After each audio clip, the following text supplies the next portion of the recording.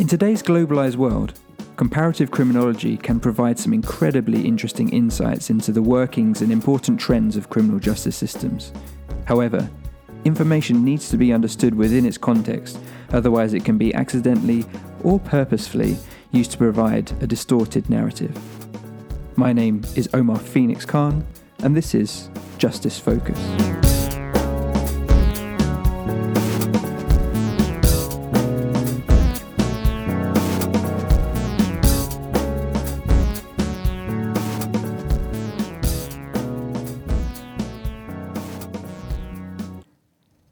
Catherine Hurd is a Senior Research Fellow at ICPR, the Institute for Crime and Justice Policy Research, based at Birkbeck, University of London.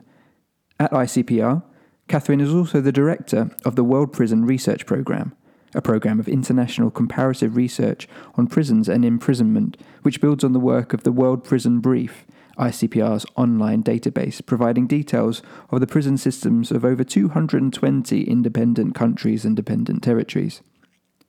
Catherine was also the head of policy at the NGO Fair Trials International for 5 years and has been involved in many other projects aiming to understand and reform prison projects internationally. I'm very happy to say Catherine joins me today. Catherine, welcome to Justice Focus. You're very welcome, Omar. It's good to be with you. Yeah, no, great to chat. And I know that we've met on the NGO circuit a few times before, and it's just great to get in contact again. Through these tricky times. It is. I'd love for you to tell us a little bit more about your work on specifically to do with the World Prison Research Programme and just generally what's drawn you to these kind of larger scale international criminal justice projects that you've been involved in the past and currently now. Sure, I'd love to. Yeah, I suppose my journey into comparative criminal justice work began at Fair Trials quite a while ago now, in about 2008. And what we were working on there was defence rights, and particularly in cross-border cases, whether people received fair treatment on arrest and through criminal trial processes. And we looked in particular at pre-trial detention for a number of years. And we basically uncovered a huge amount of unevenness in the way that fair trial rights and broader human rights were protected or not protected across different countries. And the countries we were looking at were all in the European Union, so it was all based on the assumption that, you know, the human rights framework, the European Convention on Human Rights, would more or less be respected and applied equally across the board. But what we found was that just wasn't the case. So it just got me interested. It sparked my interest, and as a lawyer by background, you know, I knew what a difference good legal representation could make. So that's how the journey began. In terms of what I'm doing now at ICPR, so I was recruited to head up the World Prison Research Programme at ICPR, which is part of the School of Law at Birkbeck, back in 2016. And as you said, the aim of it really was to build on this fantastic resource, the World Prison Brief, which is a database that holds data on the prison populations of pretty much every country in the world, and much more besides. A huge amount of trend data, but also a lot of material some people might not be aware of, like prison inspection reports, reports on the work of NGOs in different countries. And in many countries that don't have, you know, national preventive mechanisms or other forms of oversight, it's very important for people to be able to keep an eye on what data does exist. And so that was the way that started. You know, my interest in imprisonment and detention going back to Fair Trials, but obviously no focus at Fair Trials at all on what happens after sentence. That's and that was very much a big step forward for my work, to start looking at everything that happens from imprisonment onwards. So at the moment someone gets into custody, but the whole journey, the sentencing process, all the different ways in which procedural fairness or the lack of it can affect the sentencing outcome, and of course what happens within custody and the huge variation between the way people are treated in prisons across the world. So that was what the new direction was going to take me into with the work at ICPR, and it's been an incredible journey so far. Yeah, and I mean, I certainly cite a lot of that work that you've just mentioned regularly, and I know lots of people all over the world have, and I know that there's somebody very famous in the US who cited the data a little while ago. You're talking about outgoing President Barack Obama, I think.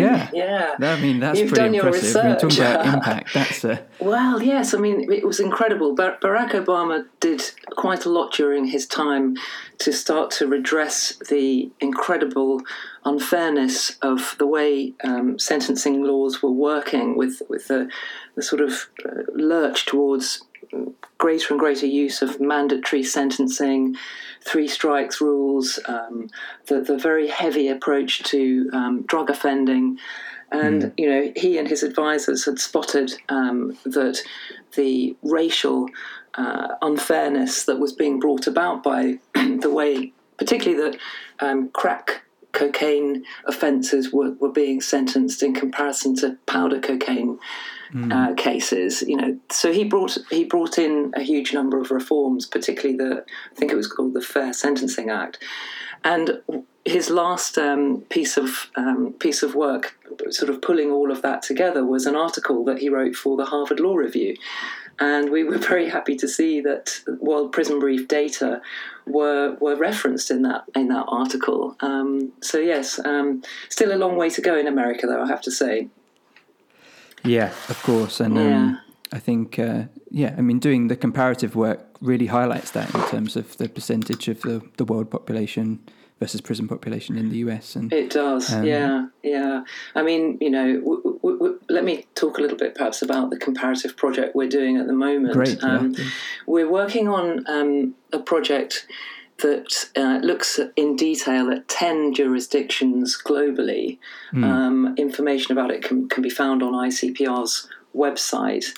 But we call it the 10 Country Project for short, but its purpose is to understand the drivers to rapidly rising rates of imprisonment across a very diverse range of jurisdictions, and working with civil society organisations, try and come up with practical ways of driving those numbers down and reversing those trends. So the countries cover all 5 continents. In Africa, we're looking at Kenya and South Africa. So just briefly, Kenya is currently operating prisons at over twice capacity. People regularly experience really severe medical problems in prisons, TB, scabies. There we've got the problems of overuse of imprisonment for very minor crimes and way too much pre-trial detention, contributing to overcrowding. In South Africa, again, severe overcrowding. There's been I think a 3,000% rise in the number of people serving life sentences since the mid-90s in South Africa. I mean, they do have a massive problem with serious violence and sexual crime in South Africa. So, that has to be tackled. But this massive rise in life sentences is a very questionable approach to tackling that. The other, the conditions when get into the prison as well. Well, I mean, the conditions they really are atrocious. And there's a lot of police, a lot of warder brutality, a lot of violence, prisoner-on-prisoner violence, and a great deal of illness and sickness among prisoners. So moving to the Americas, the countries that we're looking at there are Brazil and the USA. Obviously, the USA being federal, we had to pick a state, so we've picked New York State to focus on there. Brazil, you know something about Brazil, Omar. I know a lot of people won't realise just how massively that country's prison population has risen. So in 1973, there were around 30,000 prisoners in Brazil, and today it's well over 600,000. So that's a 20-fold increase. It's all about the war on drugs and the way in which Brazil's position as being bang in the middle of an international drug trafficking route, as well as extreme income inequality and political instability over many years. It's all combined to create this absolute hell of over-imprisonment. Prisons are under gang control in many parts of the country. Violence, riots and massacres are regularly reported. So it's a terrible situation, as you well know. In the USA, which some people don't often stop to think that it's the USA's desire for Class A drugs that brings about a lot of the criminality in Brazil and other parts of the Americas. But the USA has currently around 1/5 of the world's prisoners itself, and it too has seen a massive increase in prison population since, if you go back to 1980. And by the way, you can go back a lot further than that on the World Prison Brief. But if you go back to 1980, the USA had about 500,000 prisoners. And then it went up to a peak of 2.3 million in 2008, which I still find quite breathtaking, really. More recently, the numbers have started to decline, and public opinion is shifting with, black justice movements, Black Lives Matter and others kind of pushing people towards reform. But, there's been cross-party consensus that it had to stop. It had just gone far enough, and that the tough-on-crime bills just hadn't created the safe communities that people promised they would. And today, the costs of it, American taxpayers are spending $250 billion a year, I've read, to arrest, try and sentence and supervise the 7 million American adults who are either behind bars or on probation or parole. The numbers are just so huge, it's hard to really understand. But other countries are starting to sort of sleepwalk into that. So, moving across in our project countries, moving to Asia, in that continent, we're looking at India and Thailand. So Thailand is another country that's seen its prison population surge. And again, it's the result of very punitive approaches to drug offences. So now I've been told recently that 80% of all prisoners are serving sentences for drug offences, 80. And it's even higher for female prisoners now. Yeah. In India, it's an interesting one, actually, India, because it has a relatively low prison population rate, i.e. the number of prisons per 100,000. It's one of the lowest at, I think it's something like 34 prisoners per 100,000, compared to sort of well over 600 in the States. Right. But the interesting thing about India is that almost 70% of those inmates are pre-trial or remand detainees. A lot of them are just lost in the system.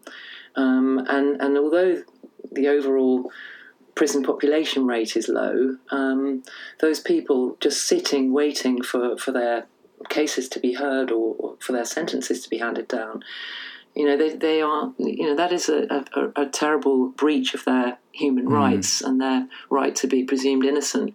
Yeah. And quite rightly, it's been the focus of reform efforts for some time in India. Yeah. And then looking at our next continent, we've picked Australia for the continent of Oceania, and that is a country that's seen very punitive policies in recent years and has seen a very rapid rise in prisoner numbers, with a really terrible over-representation of indigenous people. So they represent a quarter of adult prisoners in Australia, although they only make up 2% of the number of adult Australians in society. So I don't know, I can get on to Europe, Omar, but I don't know if you want to pause there.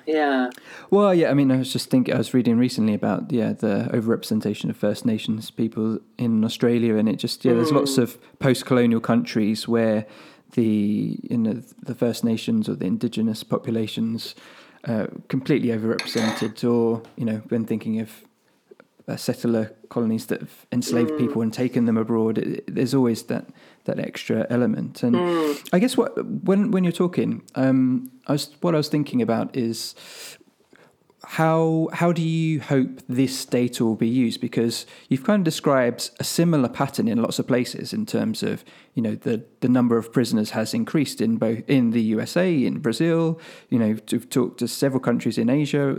We've just mentioned there's been an increase all over the world. And yet the reasons you've already started to suggest are actually quite different in some places. In Thailand, there's even if it might be drug related, the drug issues in Brazil, for example, are different to the drug issues in Thailand. And so I'm just wondering, there's so much work that you and your team have put into this, and what is it that you go into hoping will be done with that data? That's such a good question. I think, obviously, when a country sees, and when the citizens of a country see that their country has become a complete outlier, that can really help to sort of strengthen the hand of citizens and of sections of society that are overrepresented. It can give them a boost when they've actually got the data that they can use, it sort of takes their campaign to the next level in terms of sort of shaming their governments into bringing about change. But the data can only go so far. Without real life stories, without actual kind of hearing from the people who are affected. It is just data, and I'm very keen to make sure that we're not just about data and that we're not just about statistics, and that what we're doing can actually talk about whole system change. And so, I think a lot of people working in the justice reform space are sort of beginning to tear their hair out after decades of talking about, prison should be a last resort. What about justice reinvestment? Nothing really seems to have worked to change the conversation in the minds of people who aren't actually affected by imprisonment. It is still such a hidden world for a lot of people, and unfortunately for politicians, it's all too easy for that hidden world to be conveniently kept hidden, and to not admit the links between this disastrous over-reliance on crime and justice responses to social problems. So I don't know. I think my answer is really, I want the data to help inform the work of everybody and educate everybody to realise that it's everyone's job to call this out, this over-reliance on criminal justice and punishment and prison, to deal with problems that are very much socio-political in nature. Yeah. And how do you feel about comparison generally? Because, on one level, it's very interesting, and you've just said, politicians can sometimes feel like, or people of a country may be able to feel that they're an outlier, and so they want to do something about it. But it can also be kind of twisted if it's not used properly. And so I know that you had a very interesting... does it go as far as calling it a spat? Yeah. With another famous person. You're full of celebrity interest. Oh yeah. Maybe you could tell us a little bit about that. Yeah. So to deal with your point, comparisons can be dangerous, and they can be a bit misleading. And it was quite interesting. At the beginning of this year, I was about to head off to Brazil to talk to address a conference of the National Council of the Judiciary, and sort of I was genning up on the latest Brazilian data. They had actually just released some data on pre-trial imprisonment, and because we'd just done a report on pre-trial imprisonment, we knew that Brazil's pre-trial prison population had risen by 640% since 1994. And we'd also talked to a number of Brazilian lawyers about, what was going wrong with pre-trial decision making and where the problems lay and how they could be fixed. But I was really surprised when a journalist from a fact-checking site in Rio, he contacted me and said, "Oh, have you seen Twitter?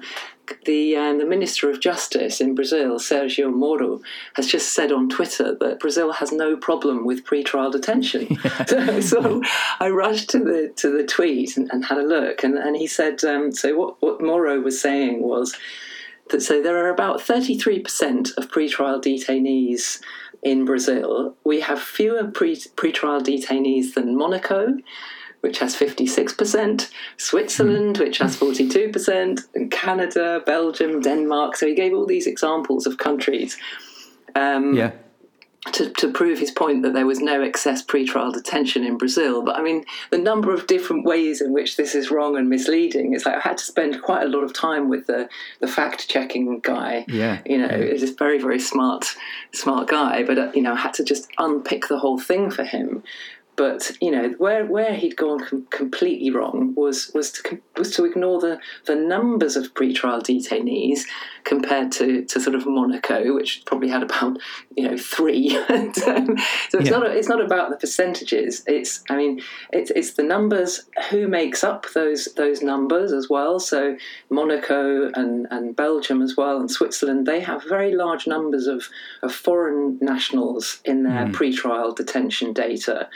And that reflects the ease with which judges sometimes think foreigners will flee justice. So, they put them into pre-trial detention until their cases can be dealt with.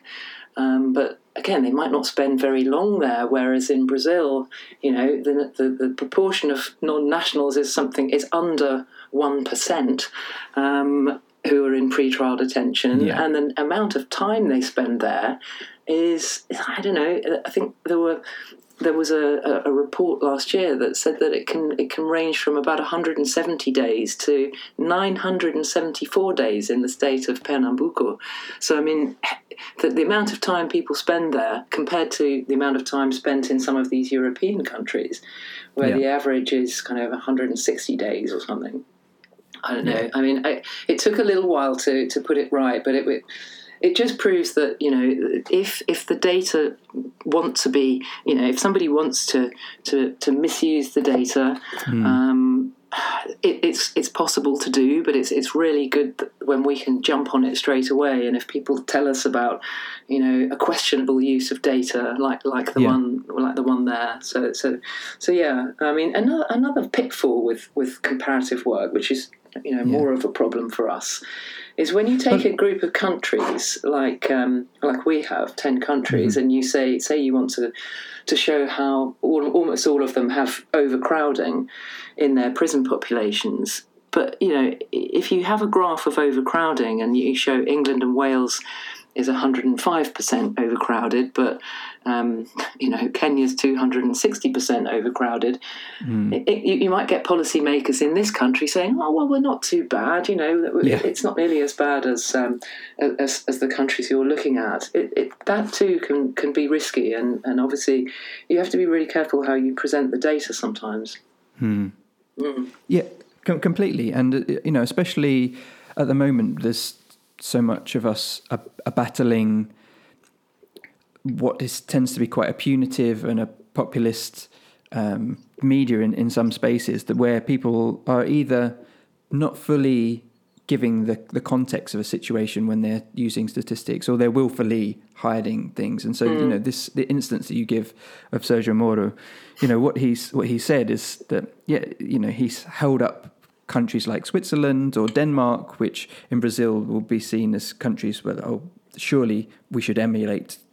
Surely things are modern and done well there. And if they've got lower percentages than us, then it must be great. And it's appealing to a kind of a simplified narrative. And it's I just wondered, how do you feel about a person, on one side of a fight there, in terms of trying to make sure people aren't misinformed, or do you feel like you need to sort of take it to the people, or to fight in some way to make sure it's used in the right way? Yeah, I mean, I think there are. I would love to hear from people out there, about the ways in which we can make this data resonate better with people that don't tend to think about statistics and criminal justice data, because it isn't enough just for it to be used by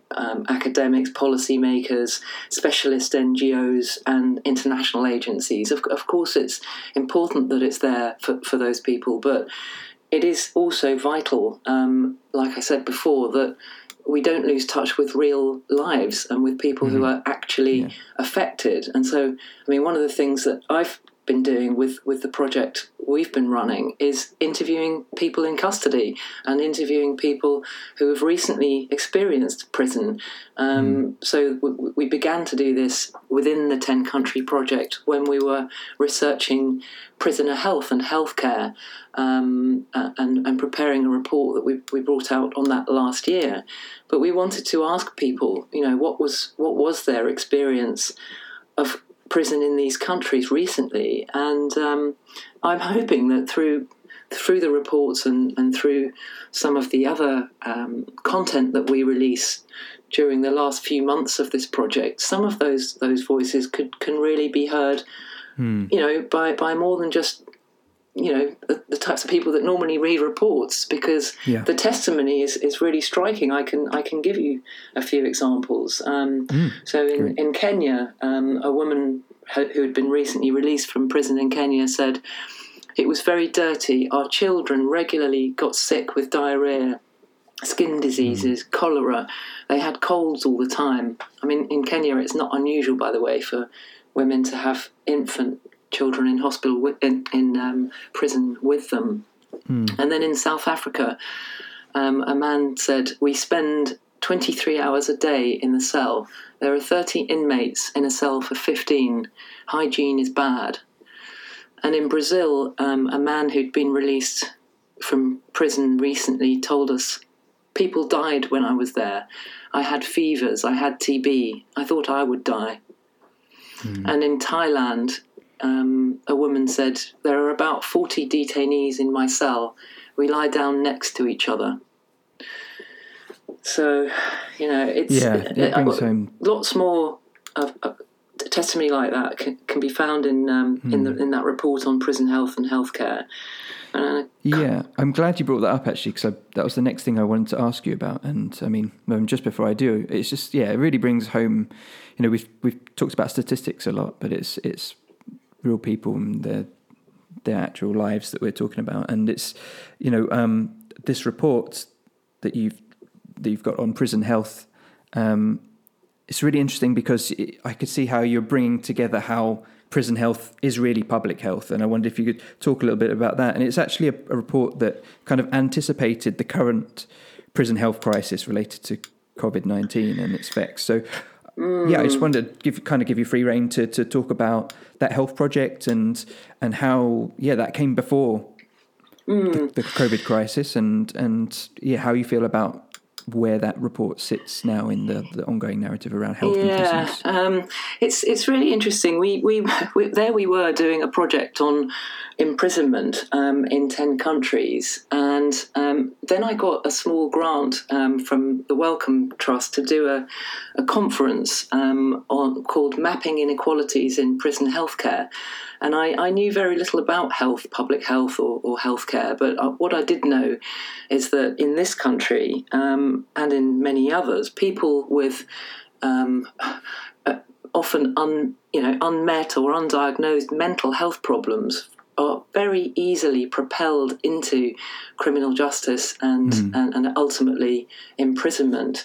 And I also knew that prison populations have a much bigger burden of physical and mental health problems than general populations do. Yeah. And it just occurred to us that perhaps if we looked at the problem of overuse of incarceration from a health perspective and sort of stressed the fact that health is, health is everybody's health. You cannot wall in health problems. People get released from prison. Most prisoners, don't spend a very long time in custody, and prisons aren't sealed spaces anyway. People come and go from prisons constantly. People work in them. People provide services in them. So we just thought, well, why don't we actually do a bit of research within this 10-country project on how well or badly prisoners' health and healthcare needs are met in prisons in these countries. And we just uncovered the most extraordinary amount of information on just how poor prison populations' health tends to be, and the effects for wider communities. So we were looking at the effects of incarceration on the physical and mental health of prisoners, basically. And what we discovered was that people who go to prison usually come from the poorest and most marginal sections of society anyway, and so they have worse health and greater risk of disease before they even enter custody. And that's because of pre-existing socio-economic and health inequalities. And also, it is far too easy for people with drug and alcohol dependency and other vulnerabilities to be propelled into custody because of those problems. And then, of course, we found that prison environments do exacerbate existing health problems, and they often give rise to new ones. So the typical prison conditions are not conducive to physical or mental well-being. The World Health Organization agreed that in 2014. Incarceration is about reduced access to natural light, fresh air. It means poor diet. It means very limited opportunity for exercise, reduced access to medical treatment, availability of illicit drugs and the presence of drug users. And it also means, separation from family members and the other support networks that we have. It means limited interaction with other people. It means the risk of violence, intimidation, and it means high levels of boredom and tension. So all of this basically heightens the risk of psychological stress, violence, disease, mistreatment, and the health impacts of prison are bad generally, but they're a lot worse for people in certain groups, so younger people and women and older prisoners, LGBT prisoners. They all have much higher risks of pre-existing health vulnerability, but they also have a much higher risk of experiencing illness in prison. So that's what we found. And so what we decided to do through this piece of work last year was to call for a more public health-informed approach to penal reform. So rather than just looking at sort of narrow, change the sentencing laws, change your criminal laws, change your pre-trial detention practices. Yeah, all of that is vitally important. But what can you do to step in earlier in the process to improve access to mental health treatment in the community? What can you do to make sure you reduce the numbers of people in poor health who end up in prison for want of better provision in the community? So that's what we tried to do with that. Yeah. So when you talk about this health-informed approach to penal reform, is it similar to how some reformists will try and reframe the way we think about drug laws and drug offending, as rather it being criminalised, thinking it as a health and medical issue? Is it a similar thing? You're trying to just reframe the whole thing so that we realise that the justice system isn't really separate from the health system and they're cyclical in some ways? Exactly. I mean, I think both of those trends, and I'm sure you're probably thinking of the very successful approaches taken in Scotland to take out the punitive responses to knife crime and community sort of offending to try and, I think where they draw some sort of common sort of philosophy from is the whole harm reduction approach to dealing with the harms of crime and of law breaking and of other social problems. If you take a harm reduction approach, you're looking at the harm before the need to punish, and it sort of accepts that the punishment is largely based in sort of deterrence theory, and deterrence theory is sort of it fails to deal with the realities of why people commit crime. People don't make rational calculations before most types of crime, particularly serious or violent crime, are committed. We know enough about this now to know that doesn't happen. So if we know that, let's be informed by what we know there, and start to take more of a sort of harm reduction approach, a health informed approach to this, rather than continue with this punitive approach, thinking wrongly that it'll help deter crime in the future. Yeah, I think it's so important, and it still kind of remains the dominant narrative amongst politicians and things. But okay, I mean, we could talk a lot about that, but I want to take a kind of a sidestep and ask a little bit more about you and your journey, and before you've talked to me about your weird journey in criminal justice, and because you started as a litigation solicitor, is that right? Yes, I did. And, I was one of those people that when I graduated, I had a degree in classics, and, what do you do with that? I didn't want to teach. I didn't want to be an academic.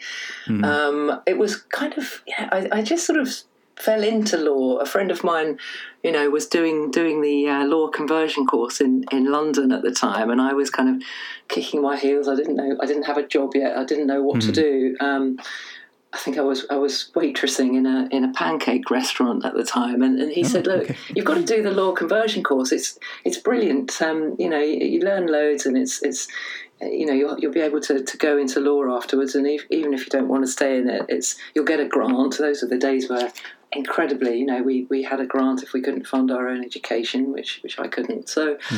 There I was in London doing the law conversion course, and that led to doing articles to become a solicitor.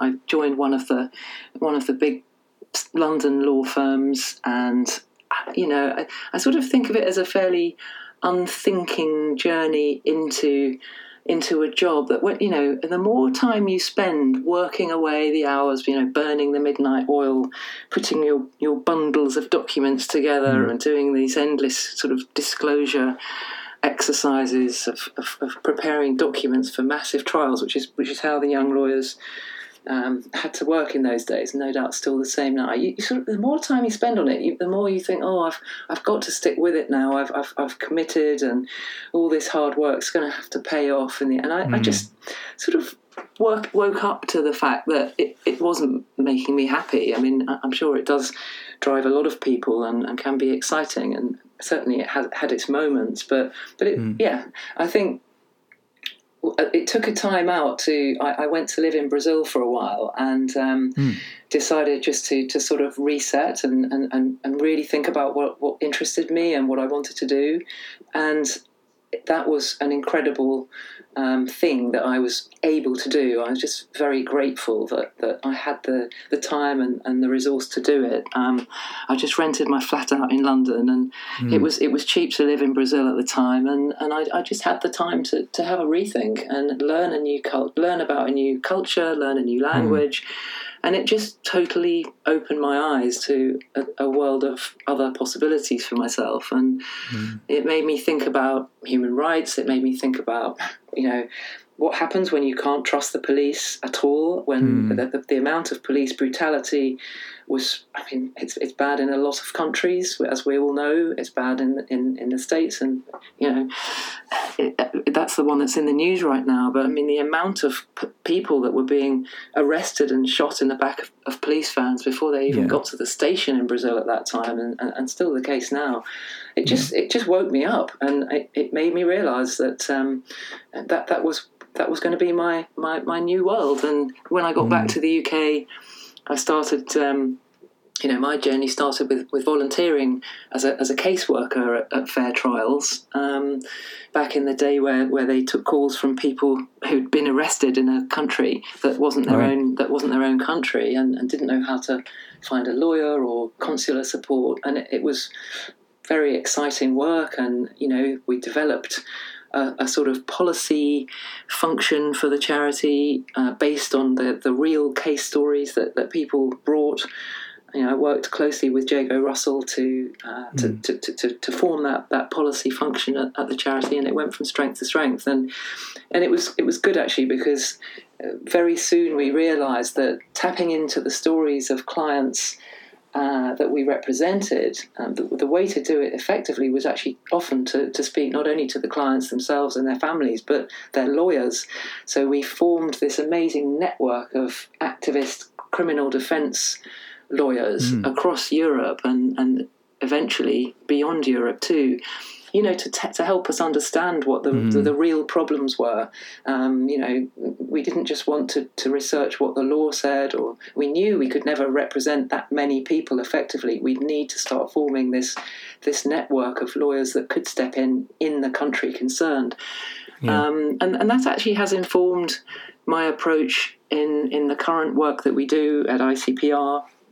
We've done a lot of work with defence lawyers across the 10 countries to understand how sentencing decisions are taken in practice and how pre-trial decisions are taken in practice. And so I think I can trace a line back to my legal career. It's always given. I'm actually the only person with a legal background at the Institute for Crime and Justice Policy Research. My colleagues are all social scientists by background. In fact, no, I tell a lie. We now have a barrister on board as of last year who's a specialist in the Court of Protection, Rebecca. So, but no, it's very much a sort of, it's quite unusual to, I know that my journey is weird and unusual, but that's what makes it special to me. And thinking about where you are now, I'm just wondering, how do you feel about, because you work on such a wide area, prison reform internationally, you haven't made it easy for yourself to be able to see tangible impact in certain ways. It's difficult, and there's obviously so much wrong with so many systems that you'd like to see some change in. So I just wondered how you kind of frame it in your head and how you deal with it day to day. Because I ask because I personally struggle with it. When you have such large scale systematic issues, and you want to see some kind of change, and it's so hard to achieve anything, and everything is such long-term work. I just wonder, what do you see as positive impact, and what do you hope to make? And I don't mean in terms of the way we have frameworks or written aims linked to the organisations we work for, but I mean you as a human. How do you deal with that? It's that being in lockdown over these months has actually really made me understand that a little bit better about myself and how I how I get out of bed in the mornings and what makes me tick in my job. I've really missed talking to people face to face about meeting organisations in other countries, especially, and talking about their experiences and their work. And I remember when we were researching the prisoner health report, I spoke to a lot of women in Kenya who had been in custody or experienced prison, helping people who were released from prison in a little organisation called Clean Start Kenya, and they. One of the sort of best feelings I've had in my job so far is when, after I'd spoken to these women and some other people they put me in touch with, they saw their quotes in my report, and I sent it to them, and we talked. We had an online meeting, and it was just the best feeling in the world to know that they saw their voices, they saw their real life experiences reflected in a serious document that was going to be presented at conferences around the world, and that kind of thing makes me tick. Meeting people and meeting organisations who do really have impact at the grassroots level, that to me is what makes it real, and what I miss. What we'd hoped to do in the course of this last year of the project in 10 countries was to work a lot more closely with people and organisations in person than we've been able to do. It doesn't mean we won't pick up on that work as soon as we're able to again, but it's what I've missed, and it made me realise that it's what I like about this job. Yeah. Well, and maybe this will help with the next question then. But so if we could create a room where we could have a meeting with people face to face, and you could choose who to put in that room, and we'd had half an hour to speak to them about anything that you wanted to improve the impact of your work, who do you think you want to get through to most and would put in that room, and what kind of things would you be saying to them? Oh, God, that is a very, very interesting question. It's like that perfect dinner party thing that I've heard on the radio occasionally. Yeah. Similar to that. But I guess I'm thinking about, who is it that we really want to get through to the most, and if we tore it down to just some specific issues, are there things that stick out to you more than others? Well, I have to come back to health, because I feel that there isn't nearly enough cross-disciplinary discussion on this issue. Mental health, drug and alcohol treatment, community-level change. I feel that it's been left in the hands of criminal justice specialists and people whose main focus is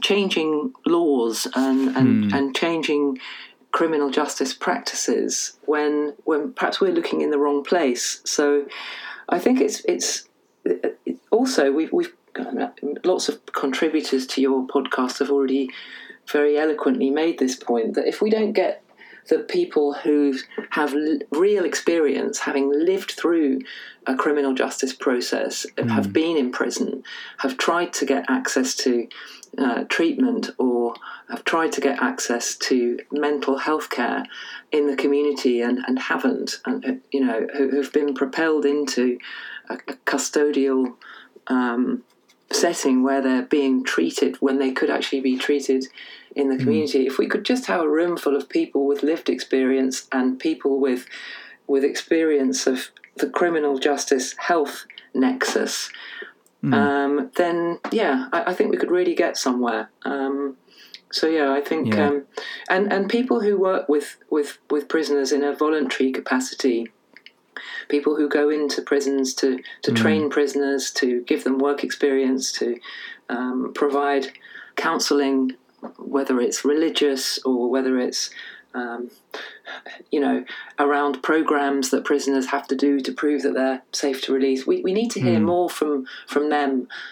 We need to get them all in a room to talk about the real challenges that people in prison face. Great. No, I think that would be really interesting. Catherine, thank you so much for taking the time to come and have a chat. I will make sure I put links to both the projects that we've talked about today, which is the 10-country pre-trial detention project and the prison health project as well, and also to the ICPR online database with all the different countries. And so, I really encourage people to go and have a look at those. So really great resources there. But Thanks, I just want to say thank you again for coming on. It's been really, really great to chat with you. You're really welcome. Thank you so much. Cheers.